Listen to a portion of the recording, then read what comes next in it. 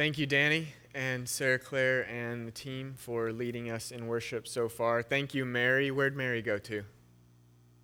She might have stepped out. Thanks, Mary, for leading us in confession as well. We really appreciate your words and your voice. My name is Drew Melton. I'm one of the pastors here at Providencia. You've got me 3 weeks in a row. That's because COVID has torn through our lead pastor, Keith Case's house like wildfire. If you didn't think it was contagious, just put 7 people in a house together for 2 weeks, and there it goes, all the way through all of them. So we want to be praying for the Case family, especially for those kids who have had to be in virtual school for 2+ weeks in the end, which is awful. And pray for the kids who have had to be in a house with Keith and Amy for 2+ weeks without stopping. That's pretty tough as well. But we do pray for the recovery of the Cases. Some of them have already recovered by God's grace. We might get a few of them in physical form next Sunday, which would be wonderful. Tonight, before we get to our reading, the sermon is going to explore some things that make our hearts burn within us. We're going to focus in on this phrase about burning hearts in Luke 24. And we're also going to explore Jesus' invitation to touch his wounds. In our passage, which I'll read in a moment, Jesus puts his wounds on full display for his disciples. By touching him, they see. They touch and connect with wounds dealt to Jesus by the powers and authorities of the state. Wounds dealt by those with malice in their heart and hate in their eyes.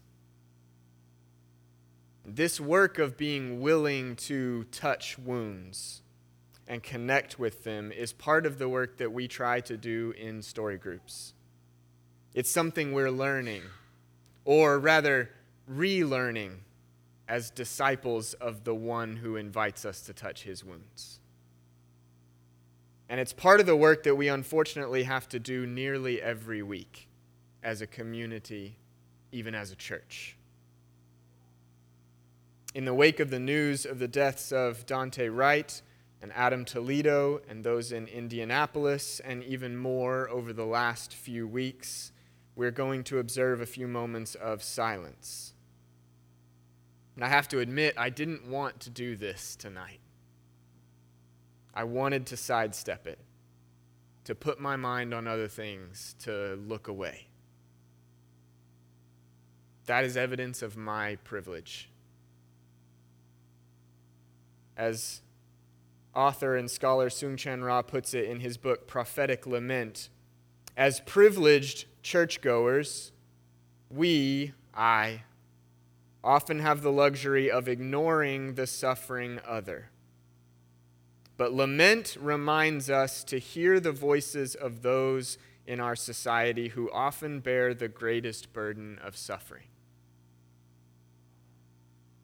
So we pray the lament that we have prayed several times, many, many times here at Providencia. Lord Jesus, give us the courage not to look away. So let's take a moment of silence to grieve and to resolve to act for justice on behalf of those who have borne the greatest burden of suffering.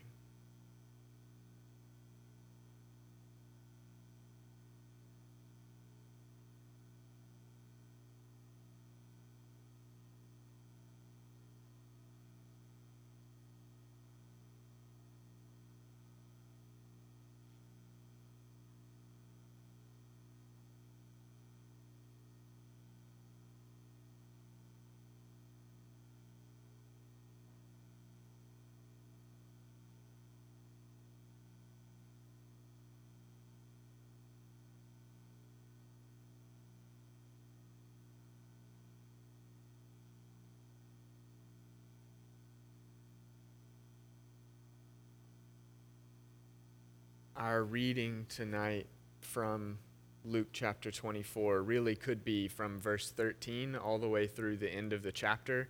That's a really long reading, so I won't put you through me reading that. But if you want to go home tonight or sometime this week and read all of Luke 24, that'd be awesome. I'm going to read from verses 36 to 48. While they were still talking about this, Jesus himself stood among them and said to them, "Peace be with you." They were startled and frightened, thinking they saw a ghost. He said to them, "Why are you troubled? And why do doubts rise in your minds? Look at my hands and my feet. It is I myself. Touch me and see. A ghost does not have flesh and bones, as you see I have." When he had said this, he showed them his hands and feet. And while they still did not believe it because of joy and amazement, he asked them to eat. They gave him a piece of broiled fish, and he took it and ate it in their presence. He said to them, "This is what I told you while I was still with you. Everything must be fulfilled that is written about me in the law of Moses, the prophets, and the Psalms." Then he opened their minds so that they could understand the Scriptures. He told them, "This is what is written. The Messiah will suffer and rise from the dead on the third day, and repentance for the forgiveness of sins will be preached in his name to all nations, beginning at Jerusalem. You are witnesses of these things." This ends the reading of the word of the Lord. Thanks be to God. I was sitting in the beautiful historic sanctuary of St. Andrew Street Baptist Church. I almost said it in a Cambridge accent. Sorry for that. The oldest Baptist church in Cambridge, where I was an associate pastor for a few years. I was listening to a lot of wonderful sermons that were being given at the International Congress on Preaching. Our church was hosting this event. The sanctuary there isn't completely dissimilar to this one. It's a little bit older and a little bit bigger, and there's a balcony that doesn't just go across the back of the sanctuary, it comes all the way up the sides, all the way to even with the platform. So that in true Baptist style, no matter where you sit in this sanctuary, you're never too far from the pulpit. It's important to Baptists. And the acoustics in this sanctuary, the acoustics. The architects have really outdone themselves. This is a feature of buildings that were built before amplification. But the way this sanctuary is built is that you could stand in the front center of the platform and in a normal voice speak to the entire sanctuary. The acoustics would carry the sound across the back walls and it would reverberate in the room. You could speak in a normal voice and everyone could hear you. It was really phenomenal. In this particular instance, I was sitting about where Scott Hansel is sitting. Scott, will you wave at us for just a second? I was sitting there at this International Congress on Preaching, and it was just one sermon after another, with maybe one song in between, but this was like 2.5 days of just one sermon after another. It's probably something like Dante's Seventh Circle of Hell for most of you, but for me, I was on board. I was there for it. But then I listened to a sermon given by Dr. Robert Smith, Jr. He's a professor of preaching at Beeson Divinity School. Or rather, I felt the sermon that Dr. Smith gave. He had moved away from the pulpit microphone. He had stepped down the 2 steps onto the floor where he was without amplification, and so the acoustics of the room were in full effect. And as Dr. Smith moved seemingly effortlessly from quoting Scripture by memory to creative exegesis to deep practical theology to half of a stanza of an old hymn and then back to quoting Scripture, my ears were shocked and my heart was burning in my chest. My legs started bouncing. You know how it does sometimes when you get anxious if you're sitting down? And I had the urge to stand up. A sound arose in my chest and in my throat, echoing the rises and falls in the timbre of his voice. and tears started rolling down my cheeks. I hadn't known preaching could be done like that. I hadn't known preaching could have such an effect. And I hadn't known how starved I was for that preaching. And it was in that moment that something in me was uncovered. It was a renewed desire to preach and a new desire to be reformed as a preacher. Maybe you can think of a moment similar to this in your own life. I'm sure it didn't happen during a sermon. I have no expectations that you all remember half of what Keith or I say up here. But maybe it happened out on the water. Maybe it happened while you were listening to music or reading a book. Maybe it happened while talking to a friend or over an exceptional meal. Maybe it even happened in story group. That sensation that your heart is burning and you're being drawn towards something, compelled by it in a way that you maybe hadn't known before, or maybe you'd known it before and you'd forgotten what it felt like. The great Irish author C.S. Lewis speaks often in his works about this kind of phenomenon, of something he calls longing or desire or yearning or nostalgia. He has to use 4 or 5 different words because he's really trying to get at one German word that means all of those things all at the same time. I won't butcher the pronunciation of the German word this evening, but it's great. He applies this concept of desire to many areas of life, including faith, but not limited to faith.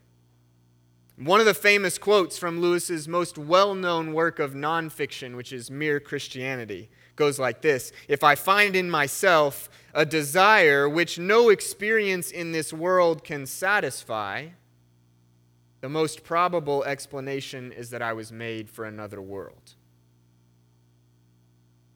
It's a powerful apologetic for God's existence, and Lewis uses it to great effect. It's kind of easy to see why.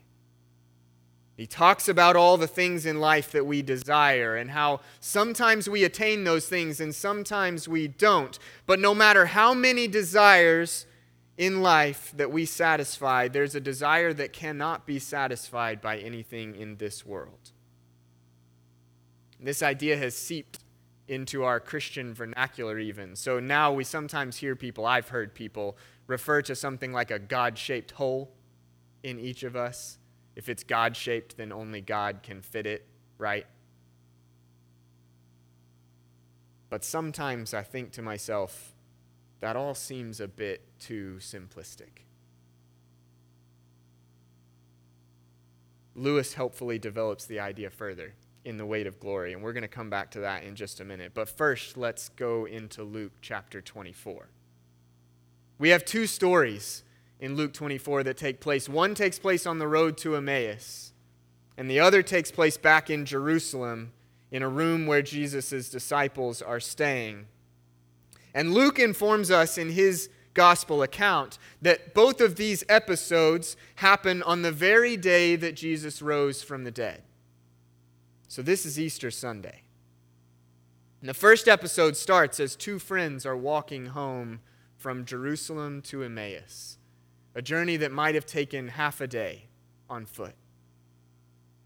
And the 2 are discussing all the events of the previous days when Jesus appears alongside them. But of course they don't recognize it's Jesus. And he asks them what they're discussing. Verse 17, Luke 24 says, "At this question the 2 stopped and stood still, and their faces were downcast." As I picture it in my mind, it's as if for the first time they're going to have to say out loud what has happened. This kind of scene is so common in situations of bereavement. There's a moment when all of what you've been processing internally about the loss of a loved one has to coalesce in your mind, and your mouth has to form the words, "My son has died. My grandmother has died. My sister has died. My wife or husband has died. And these two are standing still for a moment, collecting themselves to utter those words. Our friend has died.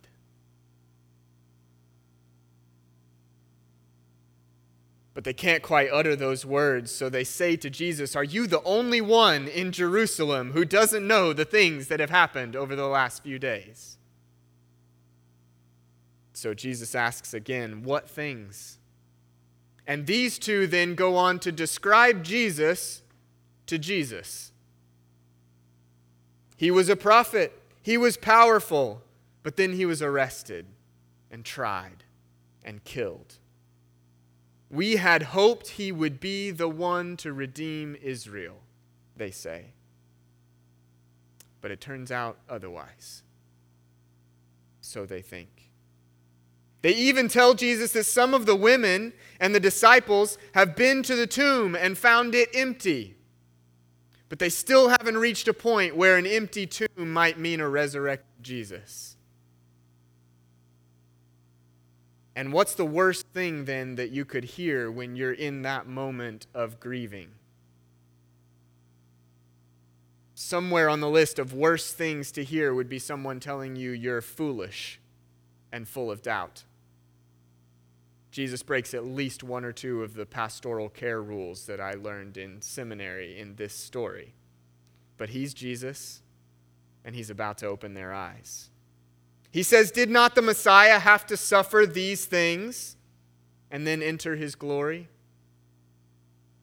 And maybe Jesus has that passage from Isaiah 53 in the back of his mind that we read at the end of our Good Friday service.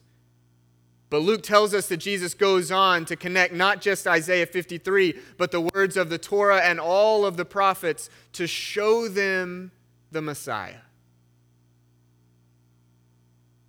And then we pick up the story in verse 28.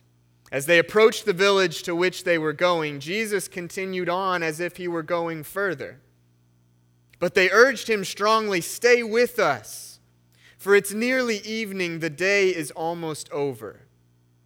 So he went in to stay with them. And when he was at the table with them, he took bread, he gave thanks, he broke it, and he began to give it to them. Then their eyes were opened, and they recognized him, and he disappeared from their sight.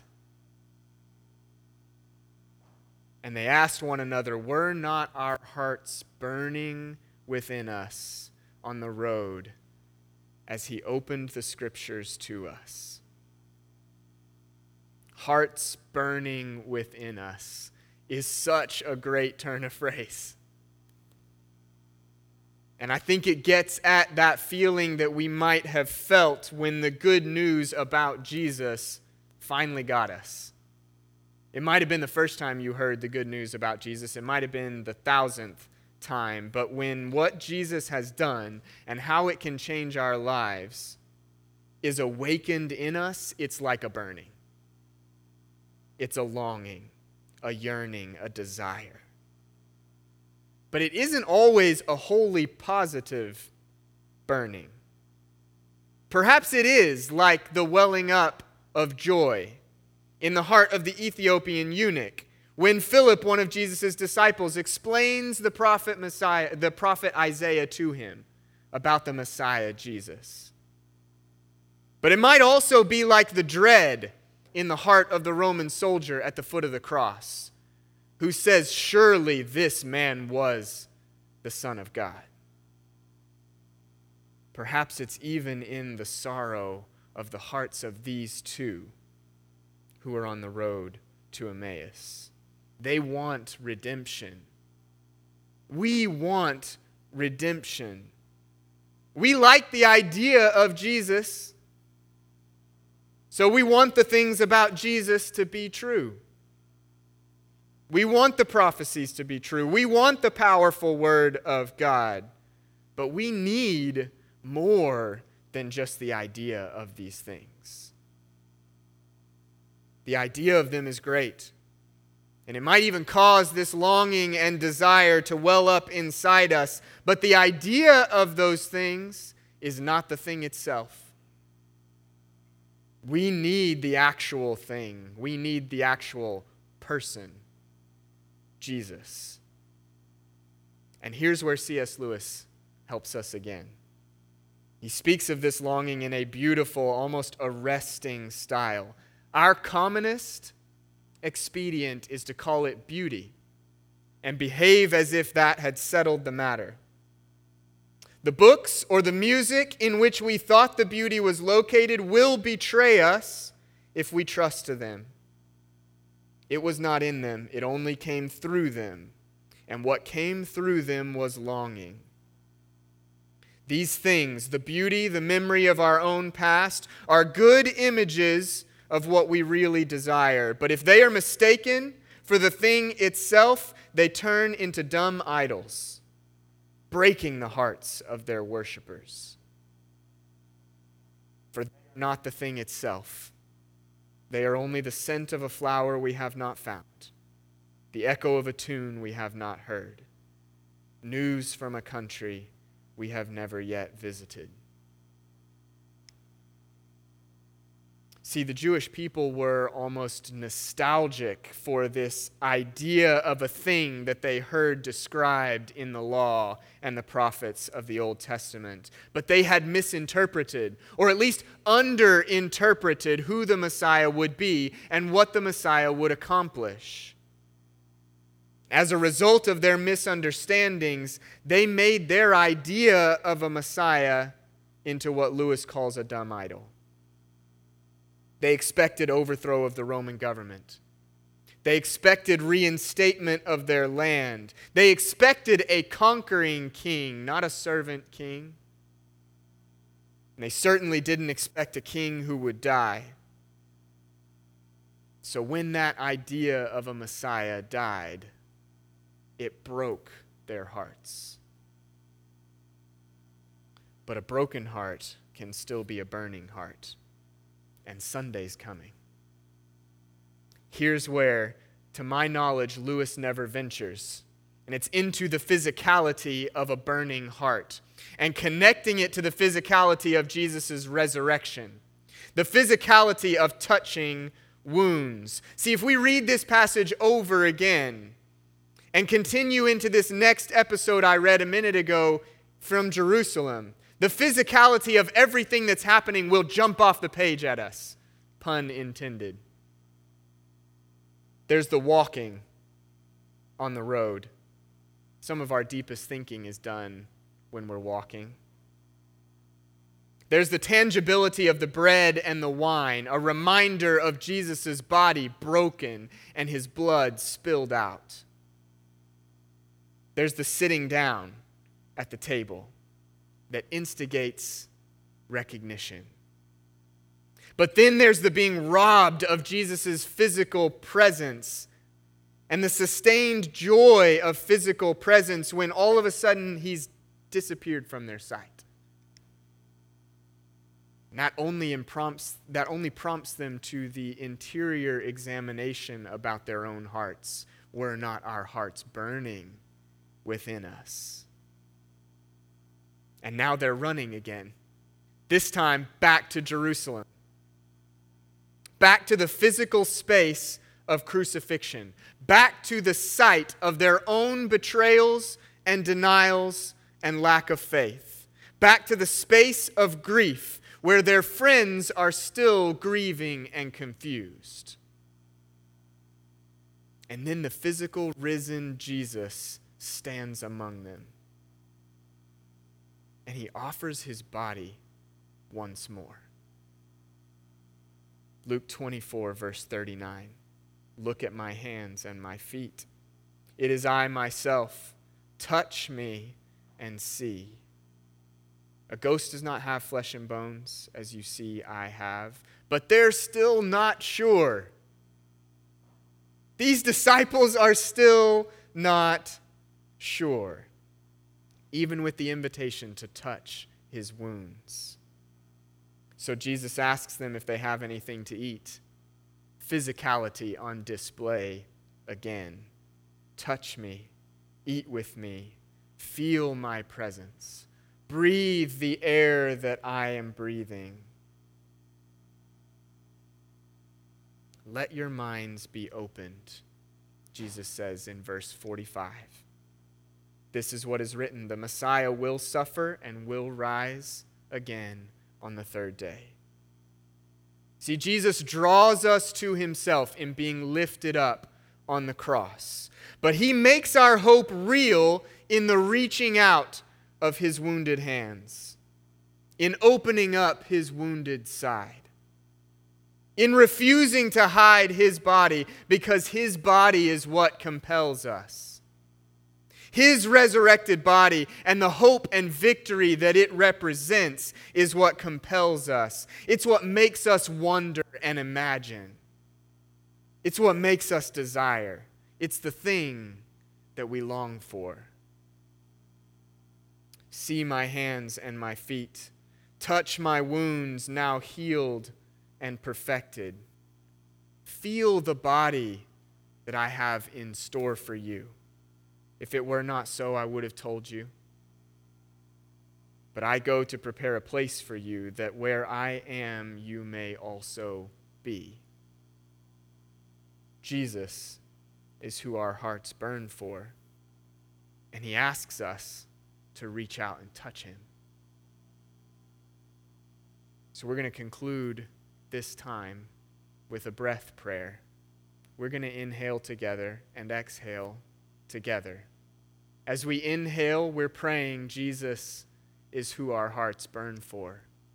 And as we exhale, we're praying, reach out and touch him. If you're next to someone that you're living with, comfortable touching in this pandemic environment, I invite you to hold hands with the person next to you while we do this. If you're by yourself, don't worry. We're all going to close our eyes.